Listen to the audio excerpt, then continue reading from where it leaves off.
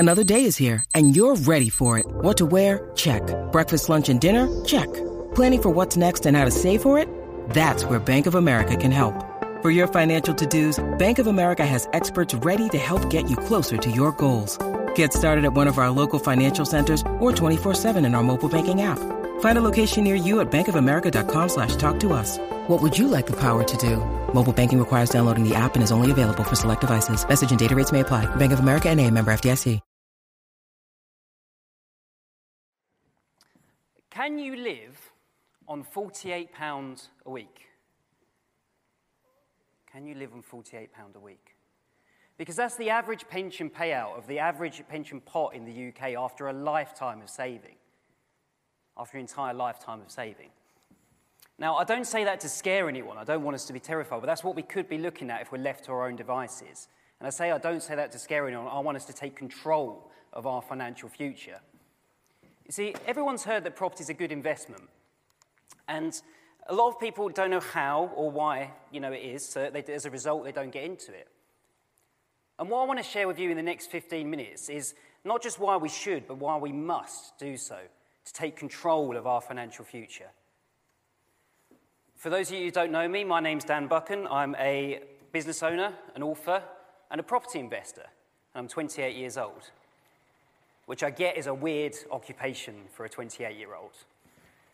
And, I didn't start with bags full of money, I started with none, and I hope that by sharing my story with you, a bit of the lessons I've learned, and some of the mistakes and screw-ups as well, hopefully sharing that starts something today that's a spark to maybe have a look at property in a way you've never thought possible before, in a way that's more accessible before. And if you were with me 7 years ago, I'd be sat in these exact same chairs you're sat in right now, taking exams at the University of York. And it's funny that no matter what exam you take, it's always the most important one in life. I was brought up in a very middle-class upbringing. My mum's an accountant, my dad's an auditor. And for those of you who are familiar with The Inbetweeners, I don't know if you've seen that show, it was very much the setting of my upbringing. That was very much me. And so I went to, do GCSEs, and I was told, son, these are the most important exams in your life. And maybe you had this at A-levels. Child, these are the most important exams in your life. And then maybe your lecturers at university, maybe there's some lecturers in the room, have told you, these are the most important exams in your life. Maybe not first year. And I was brought up with that upbringing, and I was taught to make money, I needed to go to school, get good grades, and get a job. And 16-year-old me thought that sounds good, let's sort of have a go at that. And at 16, I wanted some stuff. I don't know if you can think about the kind of stuff you wanted when you were 16. But I wanted to make some money. I don't think we talk about making money enough, and there's no problem with saying that. And so when I turned 16, I decided to go down to the town centre where I was from, in southeast London, and get a job in a retail store. And I had a vision. It was a very specific vision of what I wanted. I wanted it to be able to buy a car, because that was going to get me to the top of the cool ladder in my head. Whether it worked or not, I'm not sure. But it wasn't just any car. It was a Peugeot 206cc convertible in black with red leather seats. And I wanted that and £500 worth of River Island clothes. That's what I needed. And I had a little spreadsheet, and all of that came to £3,600. So I thought, okay, cool, I've got my little part-time job, but it wasn't building up enough, so I needed to get another one. And at 18, I got a job as a mystery shopper, going into supermarkets and kind of doing that sort of thing. And I started to have money coming in, but it was kind of like holding on to sand. The money was coming in, but it kept slipping through my fingers. And maybe you found that with trying to save up money and stuff like this. And it was then that I was at a fork in the road. I could either choose to go into education, as I always planned to do, and I still would continue to do, or I could take a year out and see how much money I could make. I thought, okay, I haven't achieved my goal yet, I'll take a year out and see if I can make some money. And still with the same mindset, I used the only time I had available, which was nighttime. Now, I don't know if you've been in a nighttime job, but I got a job in a place called Watts Farm, and if you can imagine a warehouse-sized refrigerator, bigger than this room, that was the place I worked. And it was 9 at night till 6 in the morning. And I would go to this farm at 9 at night, running around, finish at 6 in the morning. I'd then maybe have a nap in the car before starting my retail job at 10, finishing that at 4 o'clock, maybe having a bit more sleep because you still needed to sleep, right? And then coming on to, go and do some mystery shops and then back at the farm. And this was again and again every single day. I didn't have any time left to make money with. And maybe you've seen this cycle. Maybe you've been in this cycle. And I started to realize that the wealth wasn't accumulating and working for other people wasn't working for me. So I needed to do something different. I needed to rewire my thinking to take control of my financial future. And I did what any self-respecting teenager would do. I went straight to Google. And I saw that people were making money in stocks and shares. And so I thought, okay, I've had a job, and now let's have a look at stocks and shares. And myself and my business partner, Jamie York, we used the small amount of money we had, and we put it into high-risk sort of stocks and shares. And we made quite a bit of money doing it. We made tens of thousands of pounds. And I thought I was a genius. Thought I was really smart.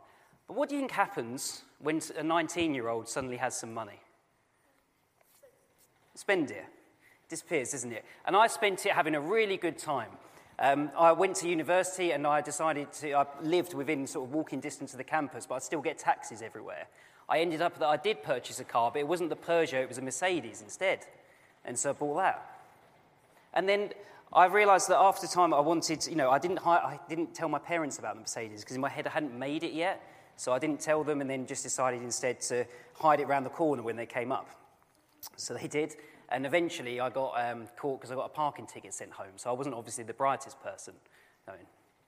And I then thought, okay, this money isn't replacing itself. This money isn't continuing to come in. So I had to do something, again, different. I was at yet again another fork in the road and had to rewire my thinking. And maybe you've had a chance encounter in your life. And for me, I had a chance encounter. I realised that there was a chap in my university called Alex. And he was studying politics, philosophy, economics. He was doing the same degree as me at the same university, at this university. And he was a couple of years older. But he was already a property millionaire. And I thought, wow, how did he do that? And so, again, I was at a decision sort of fork in the road. I was looking at the corporate job that I was lining up, and then I looked at what he had, and I thought, do you know what, I want to try and do that. Again, though, I had to rewire my thinking, because I had some conceptions and preconceptions about property, and I needed to challenge those. And having now built up a portfolio, I can kind of help with the answers to those. Because I thought the rich invest in property. Maybe you've thought this as well. But then I started to think, what if the rich are wealthy because they invest in property? I can tell you now that of the Forbes 1,000, 886 have made or put their wealth into property. It's what the asset class of the rich choose to invest in. I also thought, but you need to have money to have property, and I've spent all of mine. But money's more accessible now than it ever has been. Interest rates are at a record low. People need to make use of their money in savings accounts. In studying wealthy people, I've come across a chap called Robert Kiyosaki, and he says that every person's got a money problem. For most people, they don't have enough. For some people, it's they've got too much. And for those people that have got too much, they need to invest it. And helping them invest it in property is a way we can do that. And also, can I afford not to do it as well? And we'll come on to that shortly. I also thought, can I do this?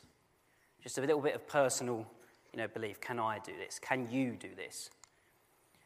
I realised that more people now are doing this than ever before. For the historians amongst you, there was a landowner's return in 1883 where all the property in Great Britain and Ireland was owned by, half of it was owned by 4,200 people. Today, there are 2.5 million landlords, and a lot of them were just with a few houses. There's more people doing this now than there ever has been. So that kind of possibility started to open up for me. And what I want to share with you is why property as an asset class is something that we should get into. And the best way I can think to explain that with the experience I've gained is through just showing how I made money through the other ways. So in a job, I had a salary coming in. And obviously for some of you that are employed, maybe you've got that too. But what happens if you become ill? Or what happens if the company stops? The money stops as well, doesn't it? And also it takes a long time to get a massive growth in that salary. So I thought, okay, that's cool. What about stocks and shares? Stocks and shares go up over time. They appreciate in capital value. They do.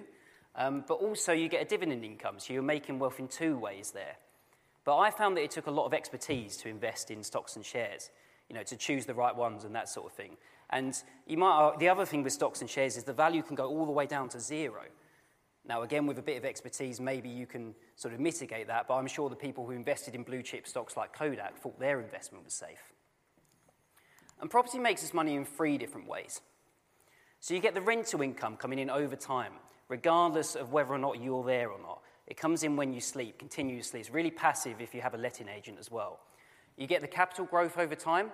Property on average doubles every 10 to 12 years in the UK. Now, let's be under no illusion that is not a straight line upwards, and we're going to look into that in a second. And then you also get the rental growth as well, and this is the one people most often forget, is that rents grow at faster than inflation as more and more people need in housing. And so you have three ways there that the property generates you wealth, but when you consider that you can leverage this, it adds a kind of a superpower to it. £25,000 deposit buys a £100,000 house. It starts to blow the other asset classes out of the water. And you can really see why wealthy people choose to invest their money into property. Now, what I'm not saying is don't get a job. I think that could be terrible advice.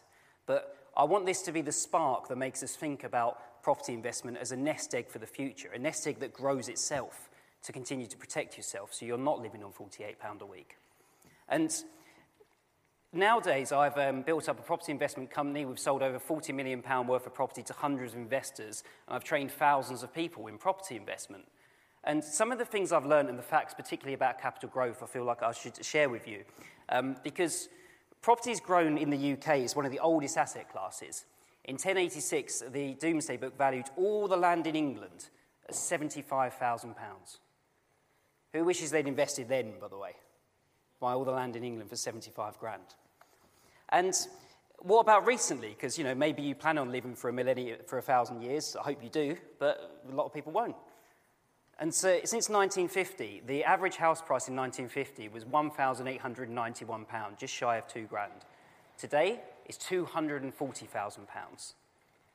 So that's in recent times. And people might also say, what about the times during the crash? In Halifax, they valued all the property in the whole UK this time, just shy of £4 trillion. And this was in 2007, just before the pinnacle of the market went down. 10 years later, that same property, after the gone down and up, was worth £6 trillion across the whole of UK.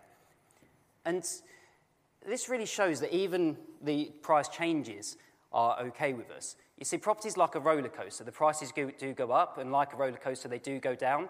But the only time a roller coaster is really dangerous is if we get off in the middle of the ride. So what I wanted to have a quick look at, just to make sure, because that's why we should do this, but why we must do this, just to compare what happens if we leave ourselves to our own accord. In the average pension pot in the UK is £61,897, according to The Guardian. And that's just the people with pensions, by the way, and this is after a lifetime of saving. So I want you just to kind of project forward in your head and think, what am I going to start doing about this? What am I going to start putting in place? Because if left to our own devices, £48 a week is kind of the annuity. That's what could happen. And on top of that, the pension might go to your spouse when you pass away, but you can't pass it down. So that money disappears.